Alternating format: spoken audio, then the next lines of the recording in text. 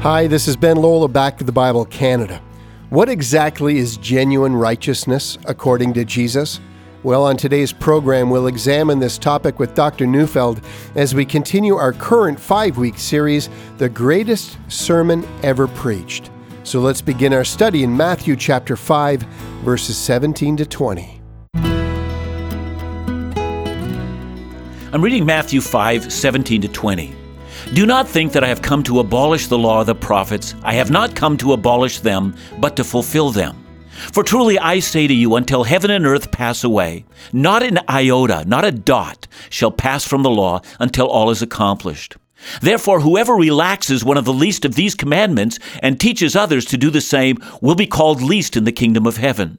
But whoever does them and teaches them will be called great in the kingdom of heaven. For I tell you that unless your righteousness exceeds that of the scribes and the Pharisees, you will never enter the kingdom of heaven. If you try to follow the Sermon on the Mount, follow its progression of thought, you remember that Jesus begins with the Beatitudes. They're a series of statements that begin with the word blessed. Each of these statements tell us or give us a character description of the man or woman who's favored by God and therefore filled with joy and are in the best position imaginable. We began by observing that these statements don't tell us how to get into the kingdom of heaven or how to be blessed. Rather, they give us a description of the person who has already inherited the kingdom of heaven. This is what the citizens of the kingdom are like. They are poor in spirit, and so forth. And then Jesus tells us that those who are genuinely saved, the citizens of the kingdom, the blessed ones, well, they are the light of the world and they're the salt of the earth. Without them, the earth is decaying and in darkness. They are a blessing to a doomed kingdom of men. And now for the first time, he gives a statement about how to get into the kingdom. And when the crowd heard Jesus say what he did in verse 20, that just to get into the kingdom, their righteousness had to exceed the righteousness of the Pharisees. Well, I wonder if some of the crowd gasped and others simply sat there stunned thinking, well, if that's the case, I can never get in. See, our problem today is that when we think of the Pharisees, we know that they're hypocrites, and so it wouldn't be that hard to be better than them. But that's not what the crowd would have thought. The Pharisees were respected as those who were closer to God than most, and here's why. After Israel returned from exile to the Promised Land, beginning in the year 537 BC, Ezra the priest had taught them that the reason that they had gone into exile in the first place, the reason they suffered so terribly as a nation, is because they had forgotten the law of God. And so Ezra leads a revival, and he leads Israel to return to the law. Never again would they worship idols. Never again would they overtly rebel against God's command. And then the hundreds of years following Ezra, in order to ensure Israel's faithfulness to the law, a group of Bible teachers, following in the tradition of Ezra, took it upon themselves to be teachers in Israel. By the 2nd century BC, we find that those Bible teachers were called the Hasidim, or God's loyal ones. And out of that group came the Pharisees, also known as the separated ones, men who separated themselves from the world in order to study and to teach the law of the God of Israel. Now in time, these men became the most respected Bible teachers of their day. And by the time of Jesus, they were known to have stressed 4 things. First, the holiness of God. Second, that Israel was a people chosen uniquely by God. Third, the absolute authority of the Scripture. And fourth, the ethical demands to be faithful to the law of God, or the Torah. And Jesus, in his greatest sermon ever preached, said that these men, God's loyal separated ones, as they called themselves, these men who many respected for their disciplined study and obedience to Scripture, were not righteous enough to get into the kingdom. Indeed, he said to that crowd that day, unless your righteousness exceeds theirs, you'll never get in, you'll never be blessed, you won't be saved. Now, I know that many of us reading this 2,000 years later are likely to say, well, that's true. You can't get to heaven by keeping the law. You get there by faith. Faith that Christ died for our sins. It's by faith alone that we're saved. We're not saved by works. Well, that's true. But here's what's also true. The Pharisees, with their demand for moral purity, their insistence on law-keeping, were completely blind to their own sin, and they had become hypocrites. Since their study of the law focused only on its external demands and not on internal transformation in their own hearts, they became arrogant rather than humble. They were definitely not poor in spirit. Indeed, they counted themselves morally superior to others, so they looked down on tax collectors and prostitutes and Samaritans and Gentiles and even the Sadducees. They didn't weep over their own sin, and they certainly weren't the light of the world. No man or woman of the kingdom glories in their own righteousness. Rather, they acknowledge their sin and plead with God for mercy, and they begin to count on grace, but not so with these men. And from this, many of us 2,000 years later assume, however, that no ethical demands are required of us. Since I'm not saved by the law, then at least many of us think, that it's not imperative to be obedient to the commands of God. As a pastor for more than 30 years, I've heard people living in rank disobedience to God and then defend themselves by saying, well, if you demand obedience, well, that's legalism. And then, didn't Jesus say that we weren't to judge one another? And so they wash their hands of the need to obey. See, the fact is that there are many today who say they are believers in Christ, but they are definitely not followers of Christ. And the reason for that is their confident proclamation that Christ has released them from the law. All I need to do is believe. It has nothing to do with works. And all of this can be but a half-truth. It was Dietrich Bonhoeffer, the German pastor, who called this cheap grace. In his day, he thought the German Lutheran Church had reduced the Christian faith to a doctrinal formula alone. And thus the Christian life had become disconnected from the life of Christ. He believed that this is what allowed the German Lutheran Church to embrace Hitler. His critique must be heard today. Cheap grace allows us to become very comfortable with personal and global evil, in which we no longer hunger and thirst after righteousness. Here's what Bonhoeffer said, and I quote him, "Cheap grace is the preaching of forgiveness without requiring repentance, baptism without church discipline, communion without confession. Cheap grace is grace without discipleship, grace without the cross, grace without Jesus Christ." He meant that if we only believe in grace as a doctrine alone, that is, if we only confess, that Christ died for me, even while that's a great and a precious truth. But if we do not experience the cross in that confession as a life-transforming encounter with Jesus, we have nothing. We must find the divine command that we surrender our lives and our lifestyle choices to Jesus, and that Christ's grace, it's not cheap at all. It cost Christ his life, and it will cost me my life as well. So we notice that verse 20 would have surprised the crowd, unless your righteousness exceeds that of the Pharisees. Now it's time for us to be surprised. Look again at verse 17. "Do not think that I have come to abolish the law or the prophets. I have not come to abolish them, but to fulfill them." Let's take this one step at a time. First, when Jesus uses the phrase, the law and the prophets, it's a technical phrase. It's a Jewish way of saying the Old Testament. The words "the law" refers to the first 5 books, those books written by Moses, and the prophets refer to the other 34 books of the Old Testament. So Jesus is speaking about everything from Genesis to Malachi. "Don't think that I've come to abolish the Old Testament," he says, and to some that's shocking stuff indeed. Many of us think that's precisely what Jesus came to do. Do away with those nasty laws and commandments and substitute it with free grace. Shocking words if you take the time to think about it.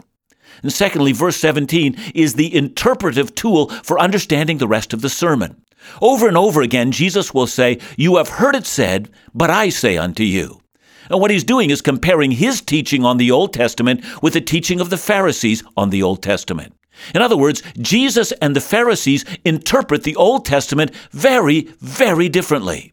That's the difference between Jesus and the Pharisees. Not that one rejects the Old Testament and the other accepts it. No. They both proclaimed its authority, but they understood it so differently that you might think they were reading from a different book. But what's the difference between them? Well, for starters, when the Pharisees studied Moses, the law, the first 5 books, they discovered that there were 613 separate commands. 248 were positive and 365 were negative. Then each command had to be separately understood, but that wasn't enough. What was needed was a separate instruction manual as to how to keep each one of the commands. They called this building a hedge around the law. See, the law, they said, was like a garden, and so you have to put a fence around it to keep it from being destroyed.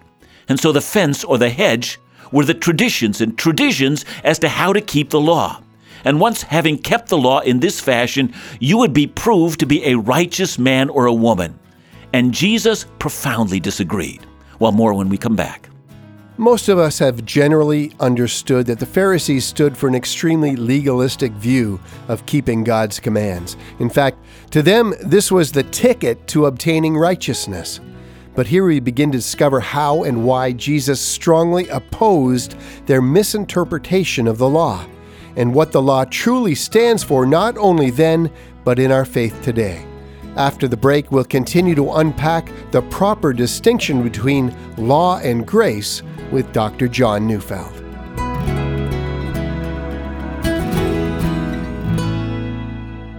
Hopefully, you've already started receiving our new Truth and Life magazine. This latest resource from Back to the Bible Canada features Bible teaching content from Dr. John Neufeld, articles of encouragement and even laughter with the voice of Laugh Again, Phil Callaway, and many other guest pastors and writers. Each edition focuses on specific and relevant themes surrounding life and faith. Plus, get an inside look and updates on all of our ministries, including events, resources, and a lot more. If you haven't signed up for your free Truth and Life magazine, do it now by calling us at 1-800-663-2425 or visit us at backtothebible.ca. Now let's go back to the Bible with Dr. John Neufeld.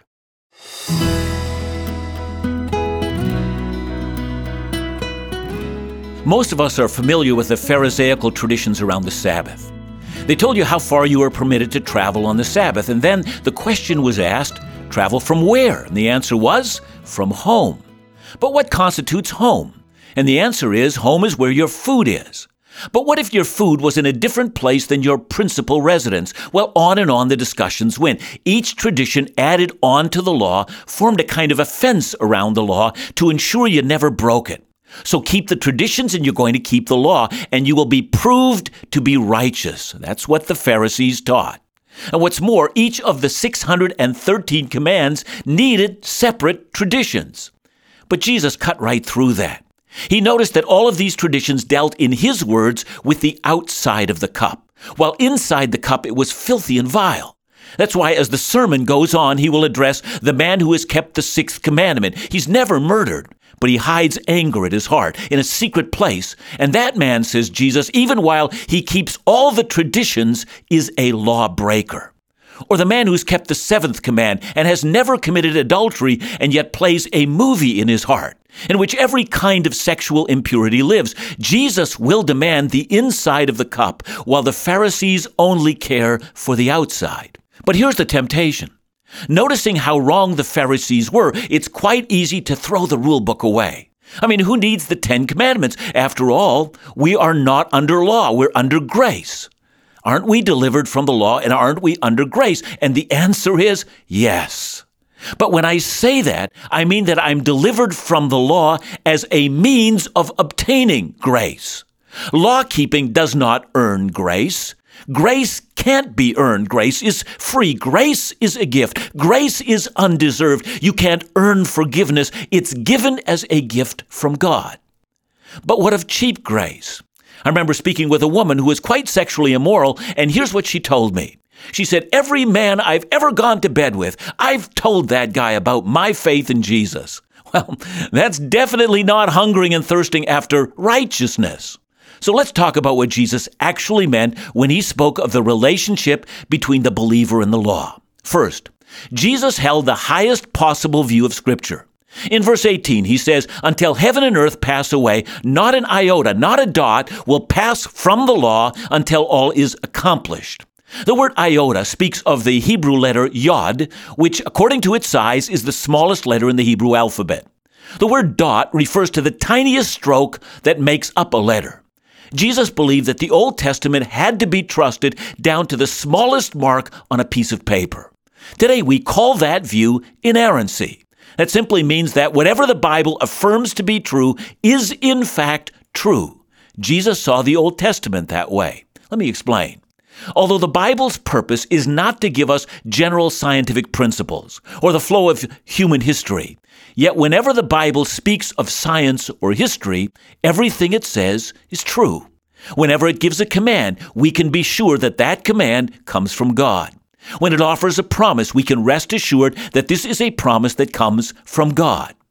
But don't people interpret the Bible differently? Well, yeah, they do. That's the entire point of the Sermon on the Mount. Jesus is making a claim. As Son of God, he claims authority to interpret the Bible for us. He claims to be the only infallible interpreter of Scripture. And that's the point he will make when he says, "You've heard it said, but I say unto you." He's the Son of God, and as God came in flesh, who knows Scripture, both what it says and what it means. But there's more than that to Jesus' claim. Notice he doesn't say, "I've not come to abolish the law, but to keep the law." No. Jesus does something much greater than simply explaining the law. Instead, he says he has come to fulfill the law. Now, we might say that Jesus adds a transcending depth to Scripture.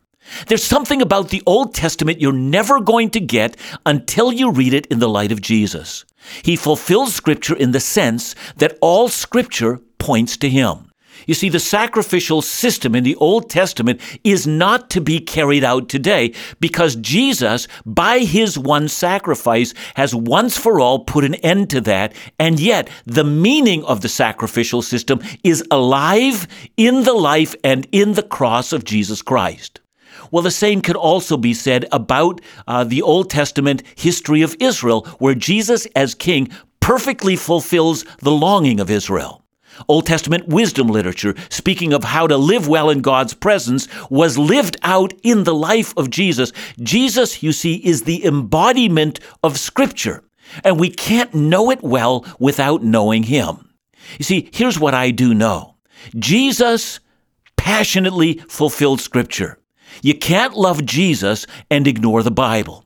Of course, we know that we're not to sacrifice sheep and goats, and we don't keep the Sabbath in the Jewish way. We don't require circumcision of our newborn boys. You see, in the light of Jesus, we don't require certain aspects of the law because Jesus fulfilled them in the unique ministry that he did. But there's more. Were it not for the Old Testament, we wouldn't understand Jesus. I mean, how would we understand the cross unless there had been more than 1,000 years of temple sacrifices? See, in Jesus, a depth of understanding is given to the Scriptures that eventually lead to the cross, to a realization of our own sin, to the heartbreaking reality that God is righteous and we're not. Indeed, we are by nature objects of wrath, and Christ speaks of grace and mercy and forgiveness and transformation, everything that the Old Testament is leading towards. But Jesus is not done. He's coming back to the commands of Scripture and the question of righteousness. Must we keep the commands of God? Yes or no? No more fancy theology, just answer the question. So let's read verse 19. Whoever relaxes one of the least of these commands will be called least in the kingdom of heaven. See, the Pharisees divided the commands into two categories. Some were called the light, and the others were called the heavy commands. Light commands, they taught, dealt with things like tithing, and heavy commands dealt with things like idolatry and murder. And Jesus seems to affirm this designation. He does so in Matthew 23, verse 23, where he compared tithing, the light commands, to the heavy ones, doing justice and practicing mercy and faithfulness and so forth. And Jesus is saying, so that we understand him clearly, since all Scripture is inspired by God, everything down to the least stroke of the pen is all important. Don't relax even the light commands. But you'll have to listen to him and not to the Pharisees if you want to know how to keep the commands. As we continue this sermon, Jesus will explain that keeping the moral commands of the law is not about earning grace, but it's about experiencing inner transformation. And so as we go through Jesus' sermon, he's going to help us out in what obedience to the law genuinely entails. First, he's going to help us out, for instance, with the sixth command, where it says, do not murder, and he will discuss anger that rises in our heart. Then the seventh command regarding adultery and the natural inclination in our hearts to prefer adultery. And then he moves to a very divisive issue in his day, the Old Testament teaching regarding divorce and so forth. In each case, he distinguishes himself from the Pharisees. They, by building a hedge around the law, interpret the Old Testament law through the lens of external conformity to the law, observable outside obedience. He, on the other hand, will use the law to describe how it is that God is at work, first of all, in highlighting what's going on in our hearts, and then the kind of transformation that is required. And when we read the commands, it will break our hearts, and we will recognize how spiritually poor we actually are. But when we listen to His grace, we will trust Him and require that a transformation of grace should happen. And so Jesus will give us no cheap grace, but it will be grace. And His grace will transform, for it is the grace that will cost us everything that we have.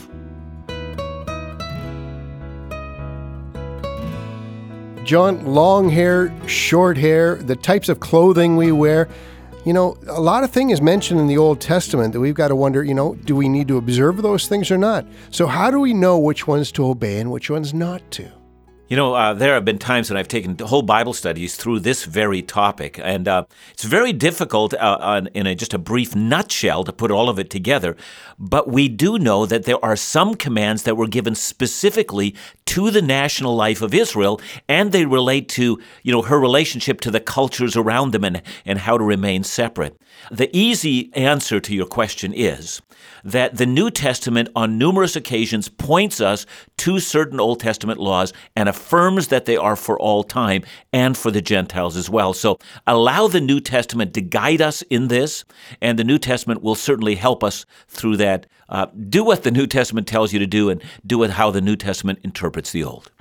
What a fascinating and important study today, and how we should understand the purpose and application of God's law to our own faith. It's so important for us to get this right, lest we fall into the categories of legalism, also known as works-based righteousness, or this notion of cheap grace.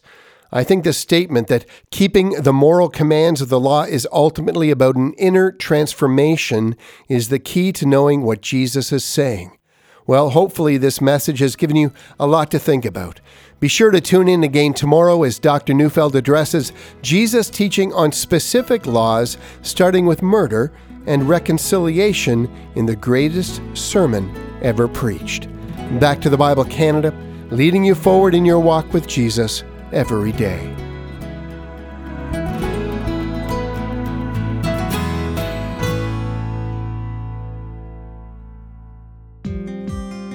Just recently, we started sharing with listeners about an exciting new ministry vacation event coming in 2017. Back to the Bible Canada, along with Laugh Again, is pleased to host our very first New Testament Greece by Land and by Sea tour from April 24th to May 5th, 2017. We're only taking 80 guests to experience ancient Greece, the location where the Apostle Paul first took the gospel to the rest of the world.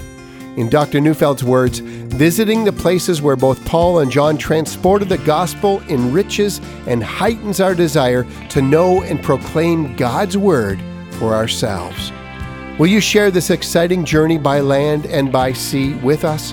Hearing engaging talks from Dr. John Neufeld, Phil Callaway from Laugh Again, and worship with special musical guest artists Angela and Shane Weeb. To find out more or to register, visit us at backtothebible.ca or call us at 1-800-663-2425. That's 1-800-663-2425.